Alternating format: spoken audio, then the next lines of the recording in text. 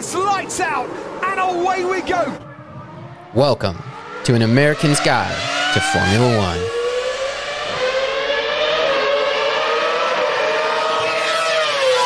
Now let's start the show.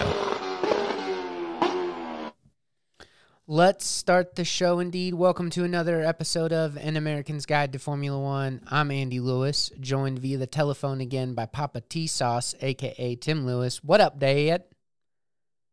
All I got to say is wahoo on that race, baby. That was a good one, man. I mean, Singapore usually delivers, but that was we needed that. I needed that. Yeah. I needed a non-Max victory. I needed to see Max make some big old errors.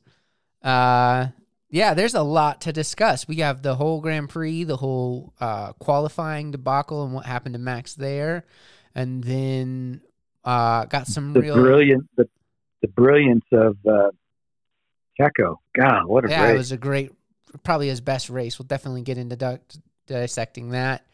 And then we got some really interesting news. You probably heard some of it over the weekend about the financial situations of last year. And then, as of course, we also will have our moment with Martin. So let's dive right into qualifying, Dad. What the heck happened to that lap? And why did they call Max in? Well, he was going to run out of fuel, wasn't he? Yeah, but set the stage. He was on a flyer. A flyer.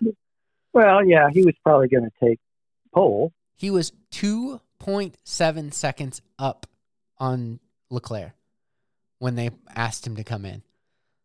That would make me have some F words and some swear words and some bleepies have to come out too. Certainly heartburn. It was very interesting, though, that they did it 2 laps. That he aborted 2 laps. Yeah. But yeah, as you said, the team was afraid that they were going to run out of fuel or not have the required 1 liter of fuel left. After any racing session or running session, you have to have a liter of fuel left in the car so that the FIA can take a sample of your fuel to make sure you're not putting something in it or changing the makeup of the fuel to give your team added advantage.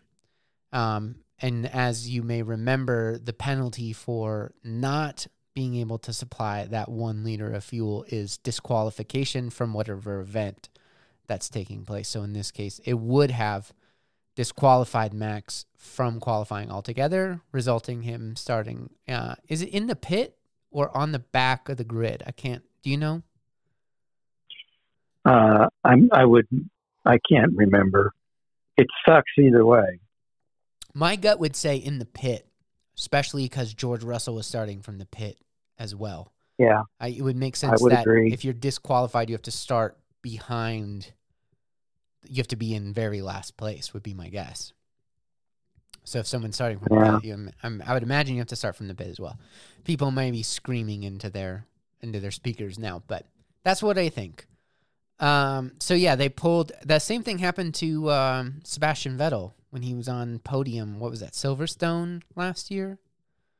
I believe he got on, or Canada, yeah, I remember something about one of them along those lines. Yeah, but he got disqualified because at the end of the race they couldn't provide that liter of fuel. So, sure as heck, 8th place, which is where Verstappen ended up starting.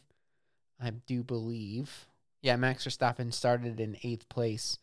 And then fell back from there to start coming back through the field. And boy, he was pissed. I mean, I would be too. And then I don't know did you see his interview, his post qualifying interview? No. They're like the guy was like, whoever was interviewing him, he's like, so you were on a pretty flying lap, about a second ahead, and Max you could see Max get like perturbed. He's like 2.7 seconds, actually. Get it right. And he was visibly frustrated, and he says, just really frustrated tricky conditions, obviously, because as you guys know or don't know, we did, the race was in the wet, both qualifying and the race started both on inters and then moved gradually into dry tires. So very tricky situations to get a really good. That also explains the 2.7 second lap. Max is and has always been phenomenal in the wet. I remember. Do you remember the Brazil? What was that? 2019 or something like that? Yeah. 2018 maybe. It was one of his earlier seasons, and he just was. I mean, he was driving past people like they were standing still. It was really impressive. That was phenomenal. That was the moment that I remember going, "Oh my God, this guy's gonna be like." That was the moment that got me. That really impressed me. But he was really impressive this weekend, or at least in the qualifying up until the fuel thing. And then I really think in kind of typical Max fashion, it really got to him. When something goes wrong or isn't quite going right, Max does tend to lose focus more than you would think. But he is young still, but you know what I'm saying? Did you get a sense of that as well, Pops? Yeah. I mean, that's just kind of standard operating procedure for him. But I think we saw some really uncharacteristics both in Max's start and in the main error that he made when he locked up, you know? Right. That was I agree. We had two very uncharacteristic mess-ups from two very talented drivers this race, but we'll get to that. Let's start with the man of start with the race now? Yes. Let's move to the race. Because if this wasn't Checo's best race, I'd like to know what you would argue would be a better race, because I think it was the drive of his career thus far. I mean, I don't think anybody would argue that point. I mean, I think he even went out of his way to make it difficult on himself as well, but still managed to put in the performance that garnered him that was his fourth win, his fourth career win. Now you're asking me things. I don't know. I'm pretty sure it was. So if Charles Leclerc got the pole position, how did Perez get him? When did Perez pass him, Pops? Well, he had him at turn one, didn't he? By a car length or two. Yeah. It was just a great start. I think really when I went back and watched the onboards, Leclerc I remember it was what made me interested in it is they always do that reaction time chart as to who got off the line, and it gives them the milliseconds.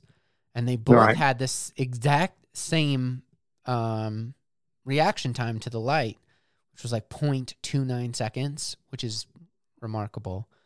But I think I was like, how did Perez get going so much better? How did he beat him? And I also was just watching the highlights again before we started, and he had such a comfortable overtake on Leclerc that it was like, it wasn't even like the announcers weren't even that excited. They were just like, oh, and then Perez is in front now.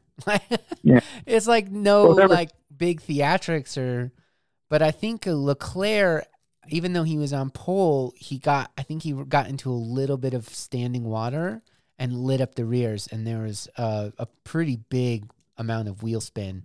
It was after they started, because if you watch, like they go off at the same time, and then Leclerc gets a boot full of wheel spin, and that just allows that second gear and on Perez to take. Well, there's an interesting point.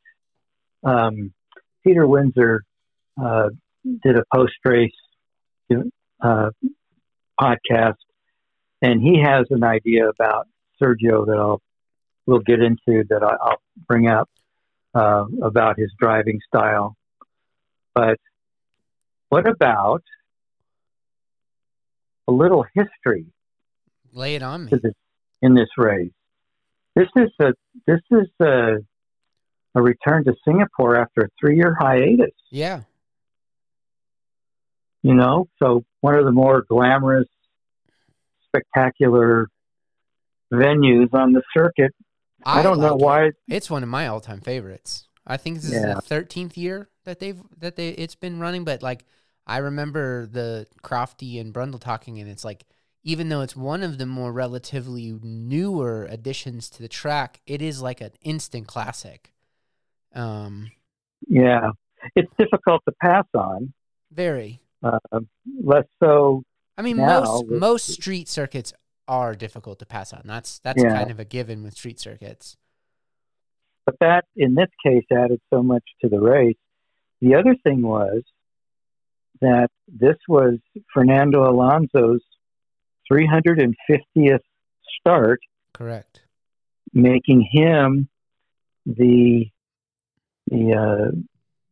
Formula One driver with the most starts ever. Yeah, most racing laps and most starts. Yeah.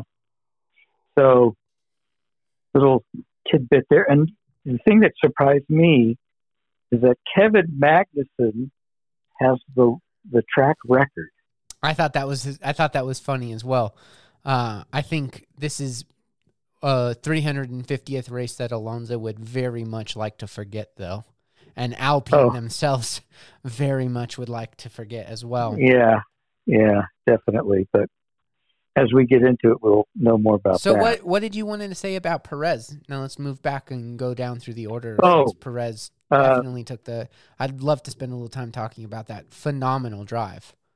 Yeah, that was a great podcast or YouTube by Peter Windsor. He's a good guy and really I think really has a good finger on the pulse of everything Formula One.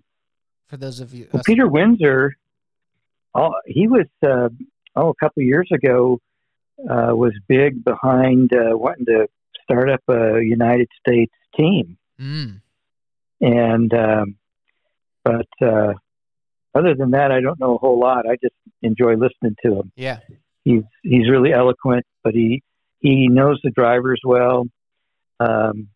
Long-standing relationships with all the old-time greats, and he's respected by so many of the younger people. And awesome. But other than that, that's about all I know. I don't know if he was a driver or I have to look into it. So what did Peter Windsor say about Perez? Well, he was just talking about how on courses like Singapore and Monaco, where there's these slow turns. Yeah. Checo has this incredible ability to know how to load up his tires coming out of a slow turn. Yeah. Where he can really hook up to the track. And we saw that in this race. Yeah. That there was just no way that Leclerc could ever get an advantage. Yeah. And it was also that he knows how to manage his tires probably better than anybody else. Yeah, he attributes having Kubica as his teammate. Really taught him a lot on how to manage tires. But I can see how that would, having that feel for the grip and the exit of a corner and knowing when to load them up, can be super valuable in those low traction situations like we saw at Singapore. Well, low traction and then just slow corner situation where you don't have the advantage of your aero. And that Windsor was pointing out that the first several laps of the restart after that last safety car is that how he was really on the edge where Leclerc might have been able to take him. But because Leclerc was pushing so hard, he cooked his rears and then had difficulty all along. But where Perez just knew that he needed several laps to get his tires in the right performance temperature and all of that, but just enough to hold off Leclerc. And so he's almost like he's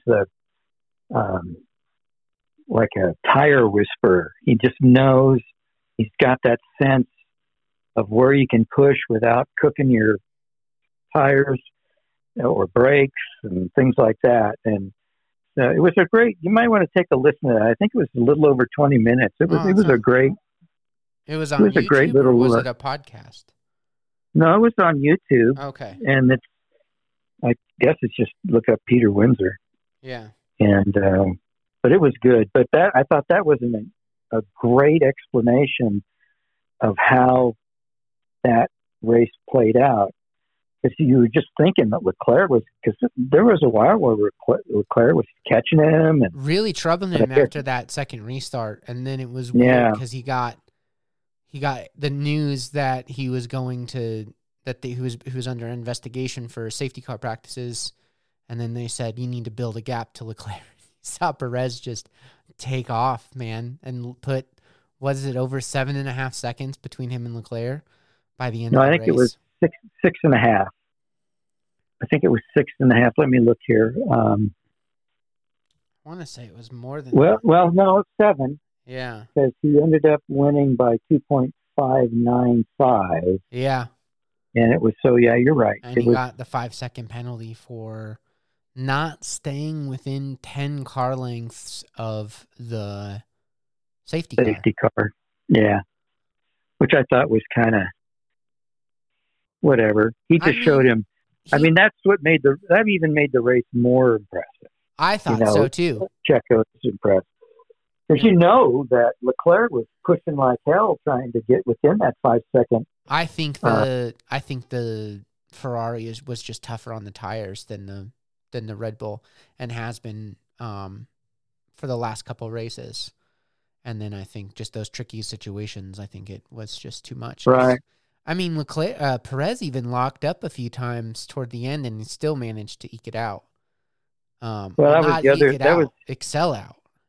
Yeah, and that was the other thing that Windsor brought up, was that is there any other team that has a handle on aerodynamics better than Adrian Newey at Red Bull? I don't think so. I think this is. This has the makings to be his most successful car he's ever designed. I mean, granted, there are more races this season, but I think it's. I mean, in a long list of very excellent racing cars that man's designed, I think this is going to be at the top for sure, at least in statistics.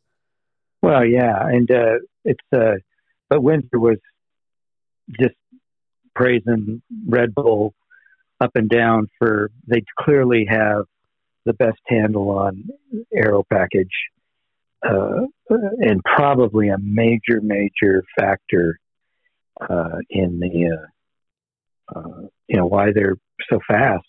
Yeah, and can hook up to the track so well out of turns and such. And that was the other thing that Windsor thought, that Sergio at the start of the race, he just has this ability to just know where the bike points are that make him hook up to the track better than a lot of other people who are driving. Absolutely. So I think we saw quite a few people in the wet struggle with the start, including Max Verstappen. Max almost had anti-stall kick in, or did have anti-stall kick in on his start, which is super uncharacteristic of Max. Usually absolutely nails starts of races. Yeah, he was down 4 positions in that first lap. So yeah, that was a really gnarly start. The other person who really, ended up with an overall quite decent result, coming in on the podium was Sainz, but did really struggle to Leclerc the whole weekend. Really uncharacteristic for Sainz. Usually, I think with a little bit better track record in the wet than Leclerc, but just couldn't hook it up. Finished nearly 10 seconds back from Leclerc by the end of the race, but Leclerc and Perez were dropping Sainz and the rest of the field by, just a couple laps after the start. Every single time they were just gone. Very uncharacteristic of Sainz. Yeah, that was kind of interesting. There must have been something that wasn't right. I think I had heard something that they were debriefing with engineers because he just definitely did not. I think it may have come down to just lacking the confidence in the car and in the conditions. You really, imagine the amount of confidence you have to have just to do a street race. at those speeds, let alone a street race in the wet. And this is historically, I think this is only the second wet race in 13 years that Singapore has had. And it really does create some absolutely tricky conditions. I remember them saying multiple times that there really wasn't a race tire for the conditions. It was kind of like that Hungary race where, honestly, for a lot of that race, the best tire to be on was a worn Inter, where you kind of have tread, kind of have don't tread, and you've kind of worn the Inters into slicks. But it was particularly difficult because, for those of you who don't know, because of the heat and the just exhausting nature of Singapore, they have the race at night. So it's hopefully a little bit cooler, but with the rain and the fact that there's no sun, and then ambient humidity was 88%. Right. The track really didn't dry out. They kept saying, "Oh, another 10 laps or so," and then it was 30, 40 laps later, and they were barely getting into those the delta times where you can comfortably make a switch. And George sure took a roll of the dice going on to Inters or going off of Inters when he did, and boy, he just could not make it work. But bravery award goes to him, and then just pig-headed award goes to him for just saying, "No, I'm not coming back in. I'll just make it. It'll make it work." Yeah.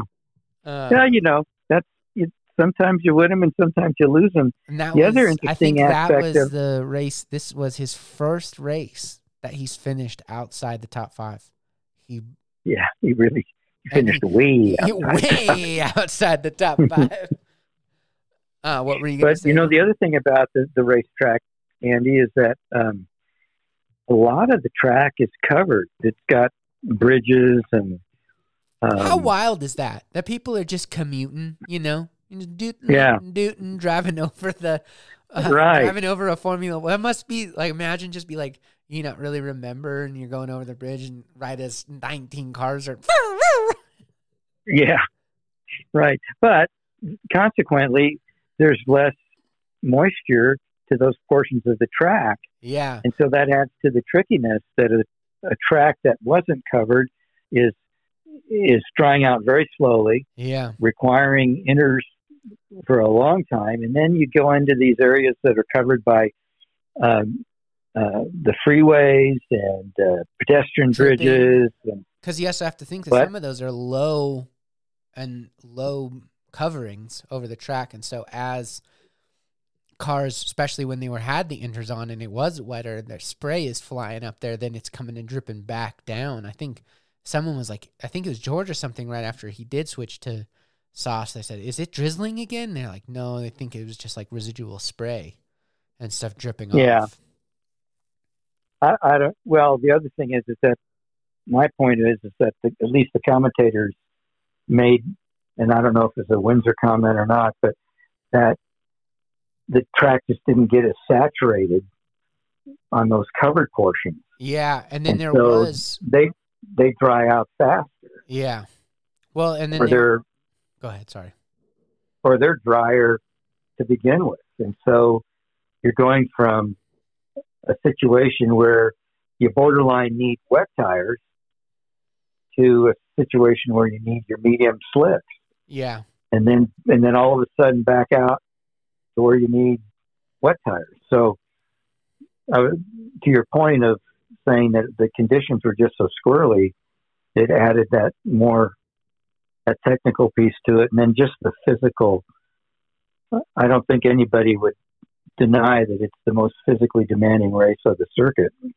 I think, that, and I think they very similar seeming to the body and the posture of when they got done at Miami as well. Those high humidity, high heat.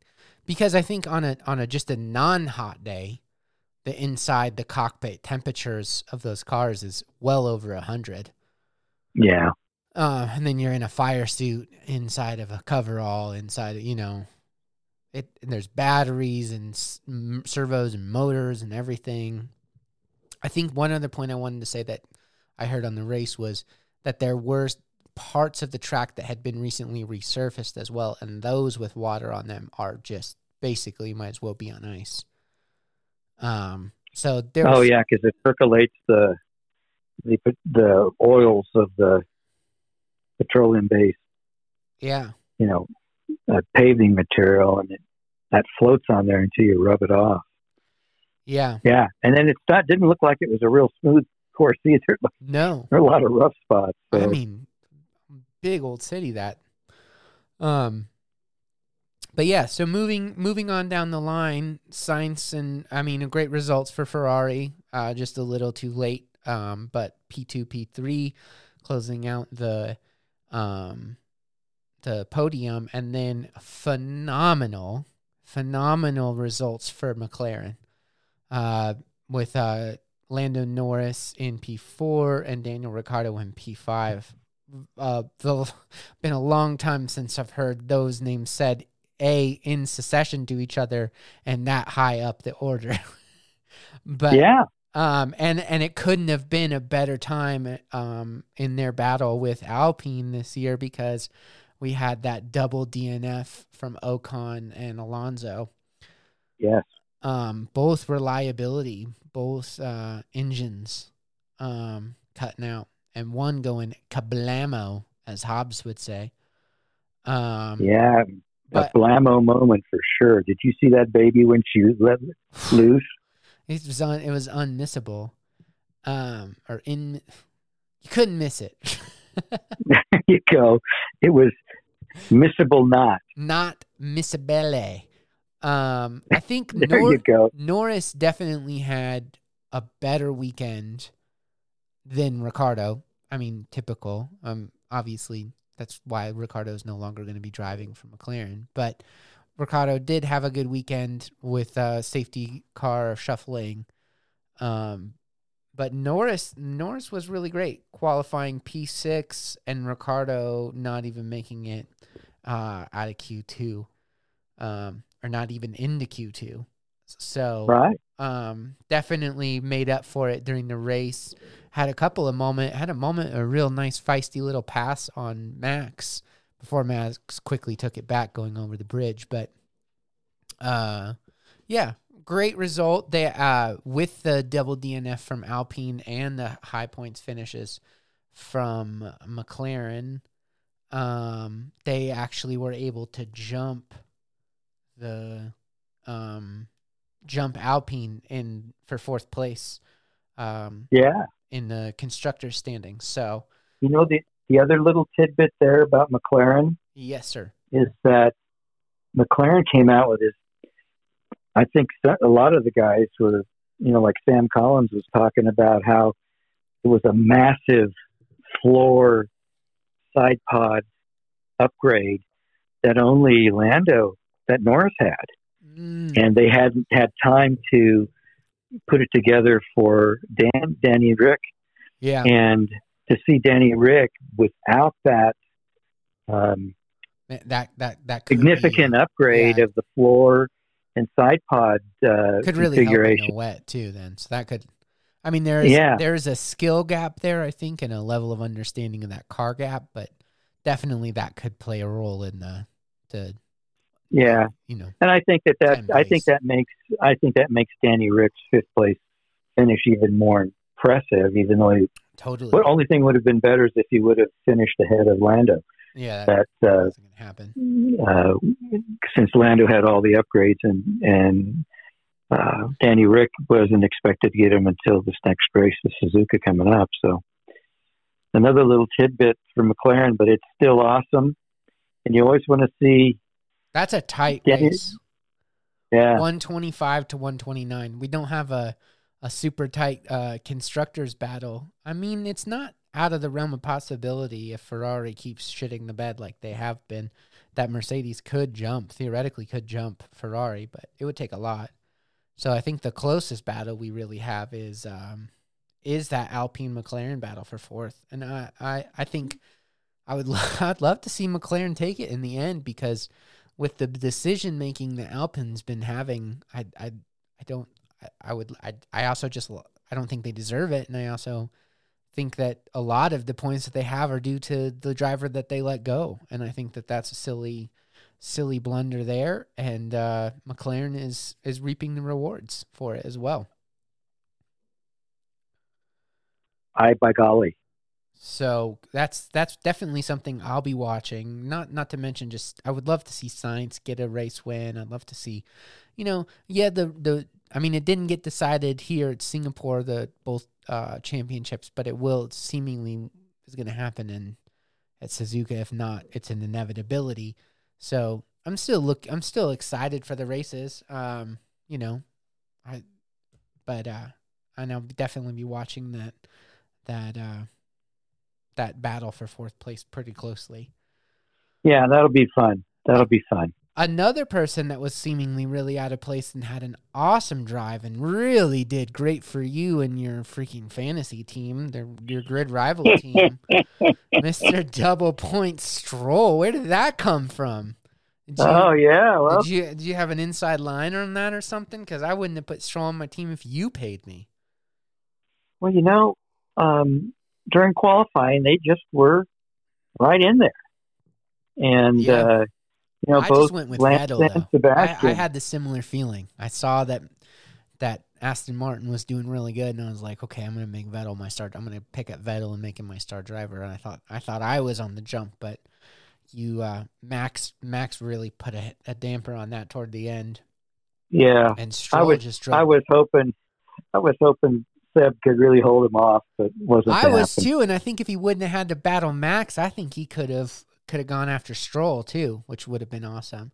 But I was like, oh man, Seb is such an excellent driver at Singapore. He's tied with Hamilton for the most poles and most wins at Singapore. So I was like, yeah, that might be another constructor. Huh? I was like, it's his last one. I had a good feeling about Seb, and he didn't let me down. He definitely put in his all, and I think an absolutely outstanding result for Aston Martin, who sadly to say has been really flying under the radar. But I think you were just alluding to it. They could have some upward mobility. Right. I'm waiting with 5 races left. Could Aston Martin make a run? I think they very much could. I could very much see them jumping Alfa Romeo, because as Alfa Romeo's been going nowhere quick, and having really struggling with reliability. I think nearly 50 of their or like it was like 40 of their 52 points were scored in the first half of the season. Yeah, I was kind of stoked about Alfa. Boy, but they've really kind of been. Well, yeah, I think they started underweight for a lot of. They started already at the weight cap. And I think you're right. Their development and production has stalled. I don't think the car's gotten worse, although they've been plagued with terrible reliability. And then Latifi. Yeah, I think Latifi really screwed up Zhou's race. Oh, huge! Zhou has been on an absolute tear. He's outqualified Bottas the last 3 races. Yeah, so I think that's unfortunate. Him. And would Valtteri finish 11th? I could see. I was half expecting Zhou to finish in the points. Oh, I think he would have. But that he got pinched out early, and I'm pretty sure Latifi has a 5 grid spot penalty for that in Suzuka. Okay, I wouldn't be surprised. But yeah, I think Aston Martin has not gotten the credit that they are due. I think they very easily could jump jump Alfa Romeo in the constructors, and at this race they did jump Haas, which was another team that started with an immense amount of possibility and has gone straight backwards ever since.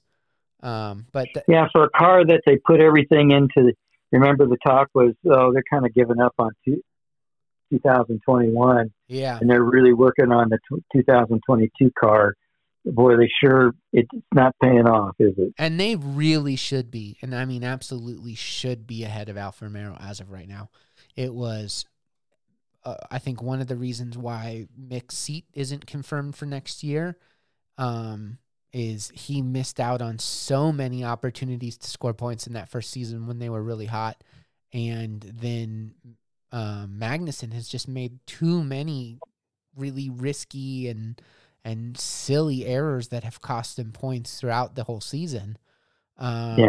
And they 100% should be up there in sixth place above Alfa Romeo and Aston Martin. But, Aston's just been plugging along, and they did have that really neat rear wing kind of end plate hack that I think has been really cool. It shows that there is potential in that team. And maybe the wiry old fox Alonso might have something up his sleeve if the trends continue and the Alpine just keeps to blundering and Aston keeps quietly flying up the order there. Right. Yeah. And that's the other thing that's exciting about watching Aston Martin close is that why would Alonso do that, money. Well, and keeping his seat. I mean, I think Alonso's never been afraid to maybe make the wrong decision out of making a point. I mean, he's always that guy who's like, I'm going to make the point. And I think you really think he thinks highly of himself. And I mean, he can cash checks too. That's the other thing. Yeah. He's out driving Ocon handsomely. And I think he really thought he deserved. I mean, he did deserve more than a 1-year contract. I really think he did. I just think Alpine absolutely screwed the pooch by losing Piastri and Alonso. They could have one of the best lineups, best things running, and they're just screwing it and giving it straight to their competitors. So, I think especially after a 350 race DNF, when your teammate DNF'd as well. Like and that big paycheck and multi-year deal at Aston, and he's really not thinking twice about it at the moment. Yeah. But apparently it was quite the significant pay increase as well. Because let's not make a joke. Alonso's not going to be here 4 more years. He just won't be. So. Yeah, that would be. That's pushing it, but he seems to be not lacking for skill. Definitely not. So, outdriving many people. And if he keeps going, I mean, he's going to really push that race start. Those numbers are way high. Yeah, 2 more years. Kind of like in that realm of this is a record that is not likely to be broken kind of thing. I really don't see who would. I mean, you kind of need to be in that zone of successful enough, i.e., at least a world champion, but not accomplished enough to feel okay leaving. So I wouldn't expect. The only way I see like Lewis sticking around that long is if he keeps missing that 8th world title. Like I feel like that's the only breaking the record. But if he gets that 8th world title, I really don't see him. He won't. I don't think he'll stick around nearly that long. So then, maybe a Ricciardo but he can't even find a drive for next year. So I don't think that's going to work. You got Ricciardo potentially. I could see maybe a future like Sainz or Norris. Somebody who is so good but can never quite get on the right team or get the right shape or always. Perez maybe, but who knows? I don't see anybody going that long. Well, we'll just revel in the fact that a real character from Formula One is doing that, and for having that longevity. It's really cool. Was that Rubens Barrichello's record he broke? No, Raikkonen. Oh yeah. Okay.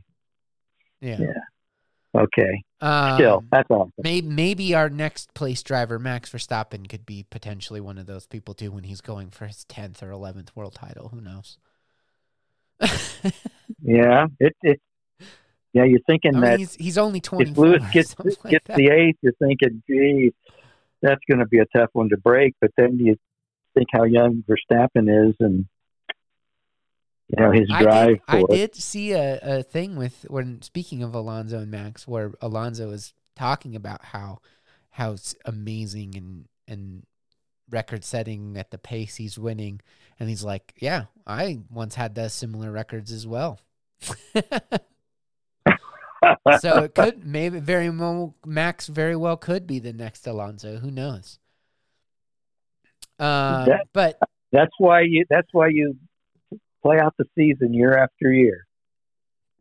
Absolutely. I think this was an absolutely uncharacteristic race of Max Verstappen from the start. I think that, well, I was listening to the race this morning, and they had Mika Hakkinen on, and he brought up a really excellent point that he said, because one of the guys from the race was talking to him, and he was saying, is it nice for Max to have a world title that he knows he's got in the bag and can kind of coast into, or is it better, and Mick is like, no, I think it's better to be fighting it down to the wire because you never lose the focus.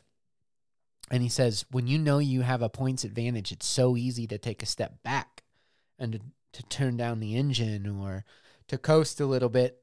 And he said it was happening to him once, and the team said, no, you don't know what's going to happen. You could get a puncture. You could get any number of things. You could get a penalty like Perez got. And he says, you got to keep the focus. It gets really easy to lift that focus. And I think then the errors slip in and the mistakes happen. Consider this. And I think we really saw that with Max this race. Right. But, Max has been pretty darn lucky where his competitors around him have had reliability issues and such.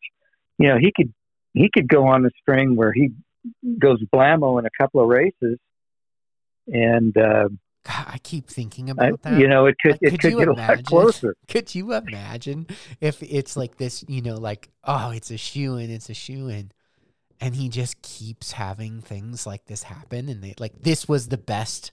What if Singapore is the best result Max has the rest of the year? I really hope not. I mean, as much as I don't love the guy, he does deserve a race season.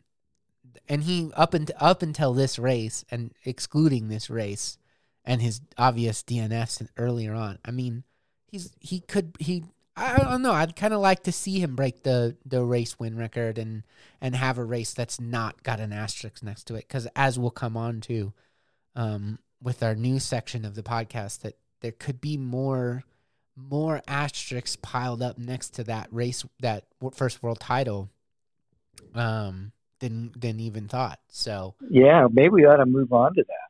Well, I kind of wanted to. Well, let's just zip through. Let's just zip through because I did want to talk about Hamilton as well. Right. But I mean, that lockup from Max, and you could just hear it in his voice, and leaving from qualifying. I think he was frustrated from the second he got in the car on Sunday, and conditions weren't, it was already going to be a hard race. It was, then it rained, then it was, his lockup. I mean, I think Max was pretty lucky to finish in the points, honestly. And his skill and his determination is the only reason he finished in the points, because most other drivers who have a performance like show up to a race weekend like that, or a race day like that, aren't finishing in seventh. Yeah, you're alluding to that move he tried to make. At that point, they weren't counting laps, but they were just counting time down because it was clearly going to be a timed race. And that's one thing we may mention that. Yeah, you want to explain that to a race? What is it? The race is only allowed to go on for 2 hours. The entire event must take place within 3 hours, and racing can be no more than 2 hours of that time. 2 hours. And that segues back into the fact that the race was delayed an hour and a half just because it was. Which is also, I mean, and there's been dry races at Singapore that come down to a 2 hour time limit. It is just a long, grueling race. Yeah. Really, really tough race.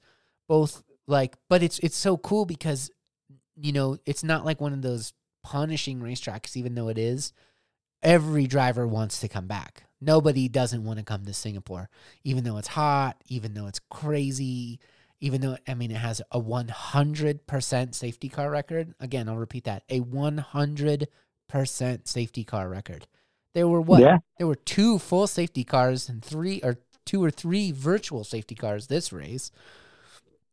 I thought it was funny. Oh, I think Crofty at one point said, wouldn't it be funny if we have a wet race and no safety car at Singapore? But that definitely didn't happen. No way. But yeah, it was also really cool to see Max and Hamilton tussling again. It was too bad that also, like Max, Lewis had a big blunder, so similar to that one at Imola last year, just straight into the barrier, breaking the front nose, and then definitely had that damage. And him and Magnussen both had the black and yellow, or whatever, the sausage flag, I think is what people call it, to have to come in and change the wing. But that was the orange and black. Yeah, orange and black. Yeah. But that was it was so crazy to see, and it shows you the talent, the challenge that Singapore offers, to see drivers of the caliber of Lewis Hamilton and Max Verstappen making unforced errors of that magnitude. Yeah, actually, in that Peter Windsor YouTube, he mentioned that it seemed to be just a total lapse of concentration on Lewis's part, in that, I mean, I don't know how these guys figure this stuff out, but he said that Lewis started his braking 15 meters past his usual brake point. And but that was the lack of concentration, but his skill level caused him to get his car to where he wouldn't glance the barrier, that he would go straight on in, because if he would have glanced it, he probably would have lost a chunk of the wing, would have gone under the car. He couldn't have got back to the pits. Wouldn't have a chance of, getting repair. And so, that has happened in other times, several times this year alone, where the wing gets stuck under the Tech Pro barriers. And it completely ruins your whole race. I think of Checo back at Montreal.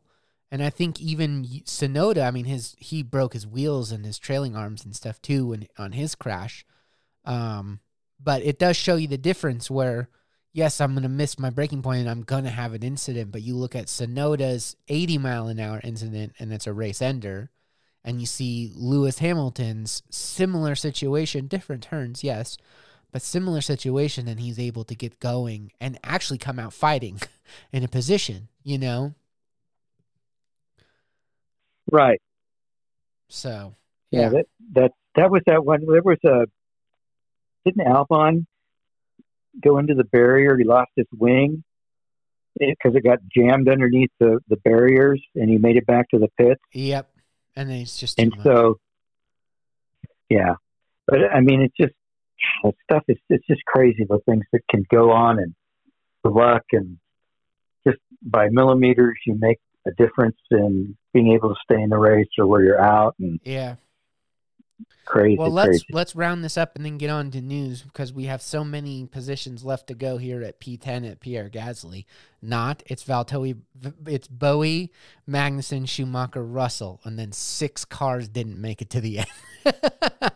Yeah, I don't remember a race where there was that many DNFs. Other than what was it, Hungary last year when Bottas and Stroll took out half the field almost. It's usually usually those ones. I think it was that Suzuka also that Bianchi died at, which was sad, but I think that was another race because it was so wet that a bunch of cars didn't finish that as well. Yeah, so that's usually those are memorable because it's such a big, kind of like one of those NASCAR restarts at the end of the race where 14 cars are in a wreck or something. But these are just little bits and pieces that were knocked off throughout the whole race, and it ends up being 6. And then kablamos. I mean, we had let's see. Zhou got taken out by Latifi, and that was him and Yeah. Latifi done. Fernando Alonso, engine failure. Alex Albon crashed. Sonoda crashed, and Esteban Ocon's engine went kablamo, which is a perfect segue into our moment with Martin. Oh, yeah. This was him and Crofty reacting to that. Here's your moment with Martin and a.k.a. Crofty as well. Ooh. Yeah. That won't even make a coffee table, will it? That sounds like a bag of nails, sadly.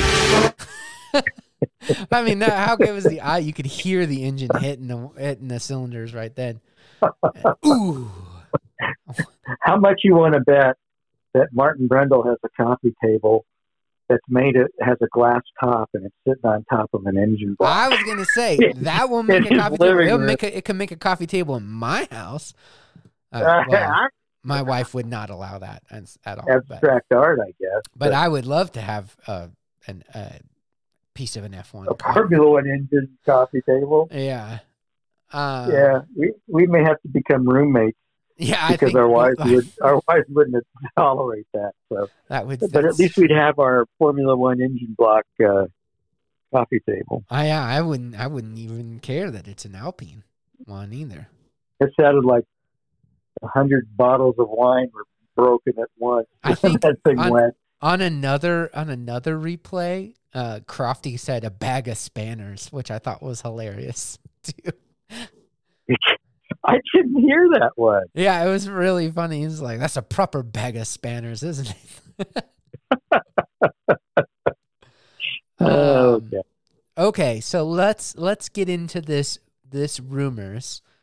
And I was actually kind of hoping one of the reasons that we kind of were putting this recording this podcast off till today was we were supposed to have the FIA was supposed to release the certificates of who complied with the budget cap regulations for the 2021 season. So last year's, I mean, that shows you how efficient of the system that they have in place here is that it is October of the following year, and we're still not got those certificates from last year's season finalized. But for those of you who don't know, I'm going to give you a little back history and set the scene for this and why this is so important. But Formula One has had definitely under Bernie, rampant overspending. Really, Bernie Ecclestone. Yeah, it's Bernie Ecclestone. Thank you. Who was the FIA president before Bin Salam, and it was this Playboy, the very old school billionaire club.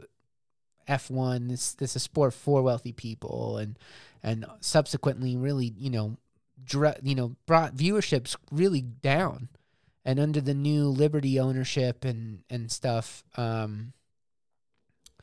it's skyrocketed. I mean, look at this that's why this podcast exists, and there's been for years and years they've wanted to institute cost caps, and they just thought it was too challenging of a way to form the regulations. So for those of you who don't know, there's the racing regulations, and then there's the sporting regulations and the constructors, and then they are instituting this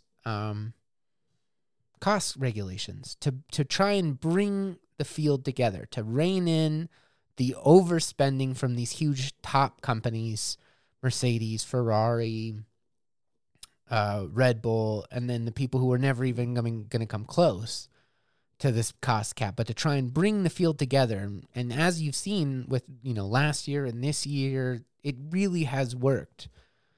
And it's really to save the sport, because as the times change and climate change really, really starts to rear its ugly head, I want to see Formula One stay. I want to see the sport grow.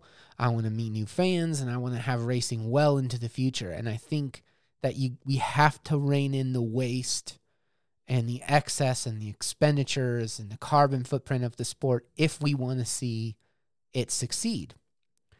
And what's at stake here is the very nature of the sport. So that's why this is important, is that we have to find a way to preserve the sport and its future. And one of the best, and simultaneously create better racing, because a tighter field is always going to be better for us as viewers and fans of the sport.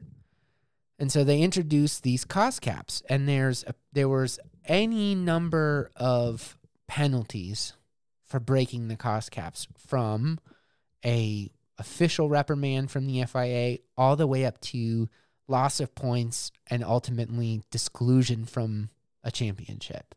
And they were hoping that the ambiguity of not knowing what could happen to you if you break these cost caps, it would be enough of a deterrent for anyone to break the cost caps. But as rumors started to fly, it became pretty public knowledge that there's potentially, very likely, 2 teams last year, the 2021 season, that handed in and turned over their financial records to the FIA, and I think an independent agency even, to scrutinize. And they were found that 2 teams exceeded the 2021 budget, which I think was $140 million, something like that. 145. 145. And it goes down by what, 5 million euros or whatever each year? That was the plan, but I saw they made some kind of, I think there's an inflation adjustment for this year. They made some kind of adjustment for this year, yeah, because of some global inflation, yeah, constant in their equation or whatever. So it's $141.8 million, yeah, for this year. So there was 2 teams that were found to be over. To lend some perspective to this, it was not uncommon for a higher level team, yeah, to have a budget of $250 million. Oh, I think they were saying a year. most of the years Mercedes was dominating, they were spending over $300 million. So for some of these top teams, we're looking at a 50% budget cut. Yeah, and I mean, so I that think puts it in Toyota, perspective one of the years Toyota was going for the world title, and they didn't even win it. They spent $400 million. Yeah, they dedicated $250 million just to engine development. Yeah, so I remember that was like 7 years ago or something, yeah, when they were in it. So there's no doubt that we needed to rein in some of the spending, because you have teams like that can put up that kind of money, and then you have like a Haas or Marussia or some of these teams that have come and gone that they don't even have $100 million. Right. So, and of course, when somebody has $300 or $400 million and somebody has 80, their cars are going to be vastly different. Their teams and organizations are going to be vastly different. And I think you're also seeing some of those results of the spending caps and the budgets with the development that we're seeing in the stuff like Daniel Ricciardo's car not having the upgrades and Norris is having it. We saw that with Magnussen and Schumacher when Haas's upgrades came. They can't just have these parts on hand. They have to race with what they have. And I really like it. I want to see the scrappiness come back to some of those teams, and I want to see the ingenuity and invention happen instead of just throwing, $100 million on making, or $10 million on making every bolt unobtainium from NASA. Learn how to design something different, so you don't need to just. Well, that was the thing. Throwing money on it. There's the Tech Tuesdays with Sam Collins and some other engineering nerd guy. They were talking about the upgrades that were brought to Singapore with McLaren. Yeah, they were having to resort to recutting and rebuilding the existing side pods, as opposed to just scrapping that in the molds and starting from scratch. Which is what we want to see. And I also think, that's, like you said, it's the ingenuity. How do you actually think it through and just don't throw money at an issue. Brundle was talking about that they used to have a new engine for every day that they ran. Oh yeah. And now we're down to having 4, and that's a penalty for the whole season. Yeah. So I think we're coming a long way, and these are the things, again, this is vital. So what was found was that 2 teams are rumored to have broken the cost cap. One by a marginal amount that could be, explained by a comma misplacement or some sort of calculating error. And then one team speculative to have broken it by several million pounds, upwards of 7 million pounds. So that's a significant amount of money. Granted, in the scheme of 140, whatever. But it's still, the salaries of 70 people, or, a part or an aero upgrade much before or after, at a much more crucial time than your teammate. And the teams that are rumored is Aston Martin is the team that had gone over by a small amount. And then Red Bull is the team that is rumored to have gone way over. And it just so happens that they won the Drivers' Championship last year. And they started right at the front for the new regulations this year and have gone on to dominate this year. And, the very regulations, the very cost cap regulations hinge on what the FIA decides to do about this infringement. Too lenient, not enough teeth, then everybody's going to break the regulations because the consequences don't matter. And it's, what's the, a fine or a reprimand or, Max Verstappen's not going to be able to take place in free practice for the rest of the year. That's not going to be enough to deter people from a potential of winning the constructors title or the driver's title. So what's on the table is they could literally strip Max of his world title and hand it back to Lewis, or, which I really, really don't think that could happen, but it is on the table. The other thing that they could do is, and I think this could be the way to go because you're not going to affect the outcome of the most, most scrutinized and debacle that was, Abu Dhabi last year and Max and Lewis and that whole thing. I don't need to bring that back up because the wound's still just barely healing. But what they could do is say, okay, so you went over by $7 million last year. Now next year, 2023, you have a $7 million reduction in your budget for that year. And that is 2% or whatever of the total budget. So you have 2% reduction in your wind tunnel testing over everybody, which if they win the title, they already are on the back foot in wind tunnel testing time. Again, there's a little thing. I heard that the cost cap violation, they have what they call a minor breach, and then there's a major breach of this rule. Yeah. And that a cost cap violation that is up to 5% breach, and that's where that $7 million came in. Yeah. So at a minimum, they've breached the cap by $7 million. Yeah. That's considered a minor breach. Mm. And there was a list of things that could include one or all of things like a public reprimand, deduction of 2021 points. Yeah, I said that.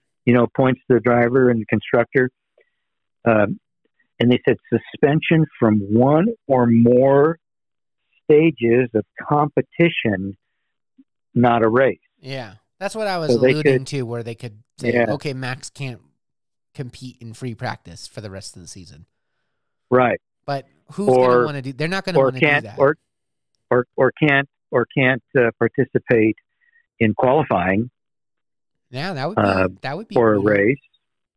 And then it also could limit future wind tunnel testing, and it may further cap. Like for 2023, the cost cap is at $135 million. they could limit that to 130 million. That's what I was saying. So what do you think the FI? If again, this is all rumors.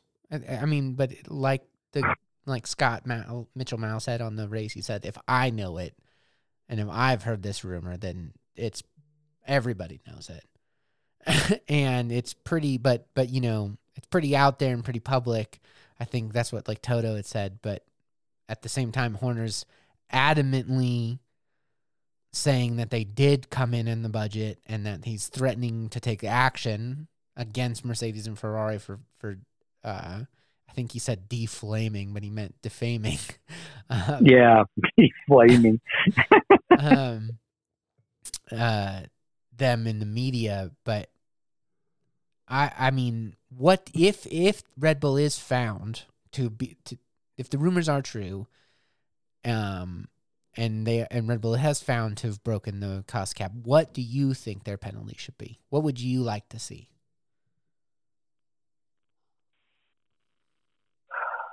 What would you think would be fair? Well, they deduction from 2021 points where they gained an advantage. You think you want to see Max's world title stripped? Well, how many points? I think what might happen is they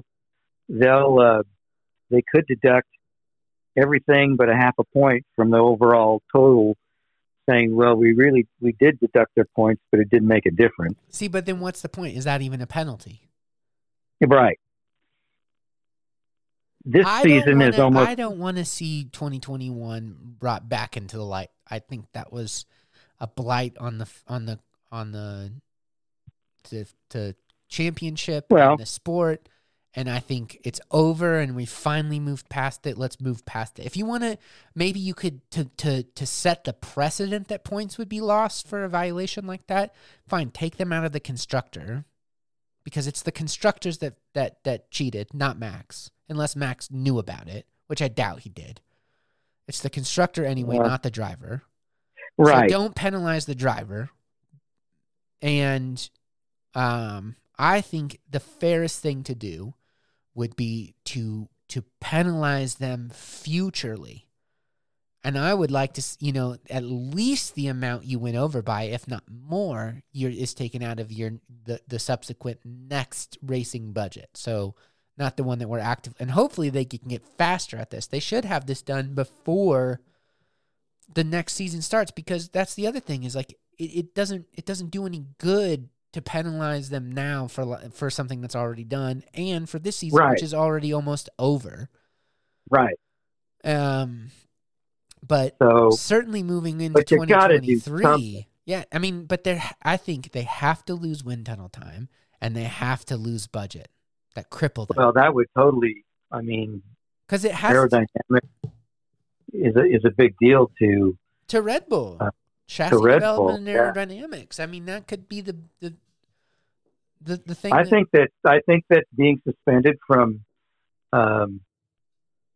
practice time at races, and then here's why I don't think they'll do that is that Max is too much of a star, and I don't think the FIA and Formula One want to limit the potential if.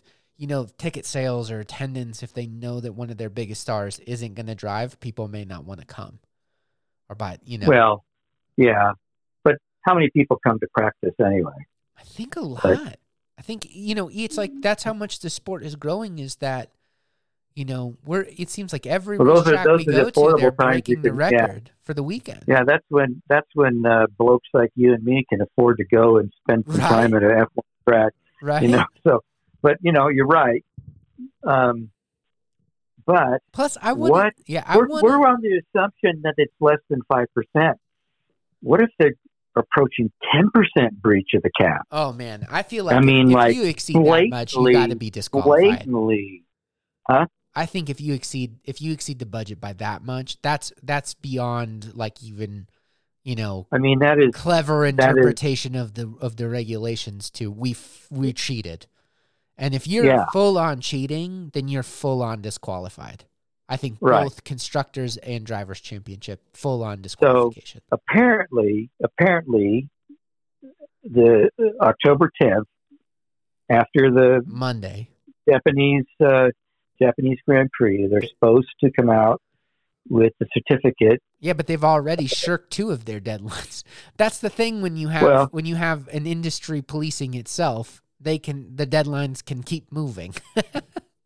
Well, and I think that, I mean, if you want to limit the penalty on the back end, then you better get your front end ducks in a row and make this thing efficient and make it look like you even care. Yeah. The other thing that is really interesting is that the regulations explicitly say that this must be disclosed. So that it's not like that they can just, oh yeah, we've dealt with this internally. Like, it has to be made public, and it's got to be out there.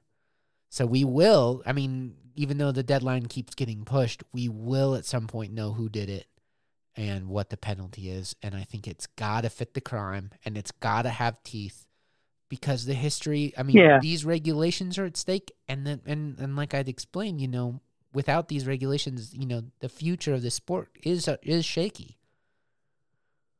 Yeah, because I mean, if you say, okay, well, it was a 5% breach, they went, over $6.47 million on the cap, and okay, we'll give them a slap on the wrist, and that is precedent for every team that can afford it to just kind of push it up to 5% every year, and nothing's going to happen. I think. Well, what so you got there's got to be a stinging to it to some degree. What if? But we also can't speculate. We can't speculate because we don't know. Is it a 5% cap violation? 10, 15? Who knows? All right. I'm gonna. When you're talking. Go ahead. What? Go ahead. When we're talking about teams that are willing to and capable of spending, $400 million on an annual budget, this is nothing to them. Yeah. So you got to make it something.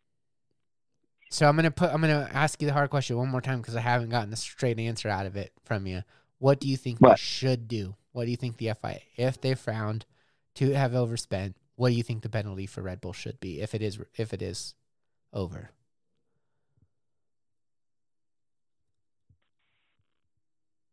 Like you said, I don't think we want to drag up 2021. Yeah. Although that was the time frame in which it made a difference, if it was going to make a difference. I'm thinking suspension from maybe no practice sessions in half of the upcoming year's race, or no more practice sessions the rest of the season here. I think that would be a stinging penalty. I guess it would have to really make it come to fruition. Half of your races in 2023, you're not going to be allowed to run. I'm thinking all practice sessions. Wow, but then that might. I wonder if you could make an argument though that would be a safety issue. Right. That's what I was just about to bring up, is that could bring in safety into it. So maybe instead of having full practice time, you only get half. I could see that. Free practice 1, free practice 2, free practice 3. You just get half the time. That's it. Maybe half the races, and then cap your further limit wind tunnel testing, and or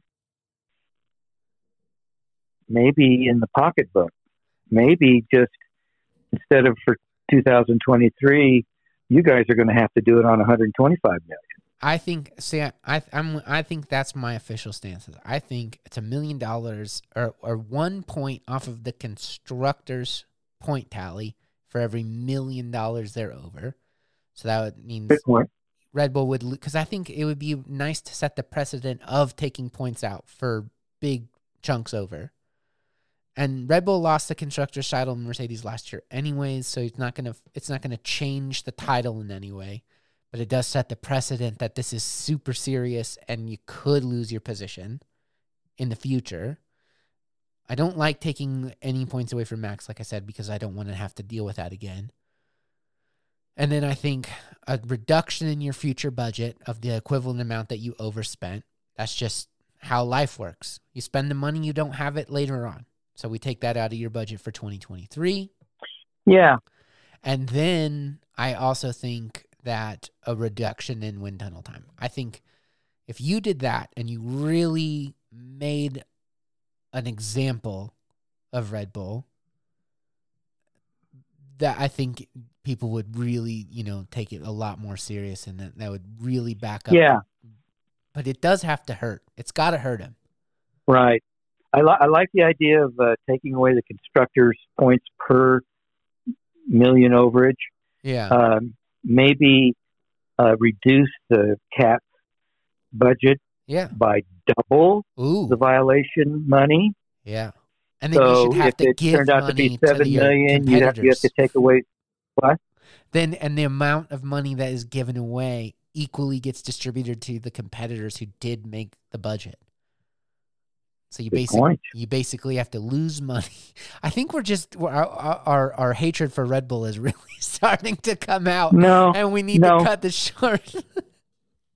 No, I think it's our hatred for cheating. Yeah, I mean it is. They cheated because you didn't follow the rules. You cheated. I mean, how in the hell do you go over budget if a company or a family budget went over by $1 million? Yeah. Or 5% of their annual budget, they exceeded by 5%. What the hell is going to happen the next year to that? Audited. Yeah, it's a bitch. And so you got to make it a real bitchy thing, I guess. I think so.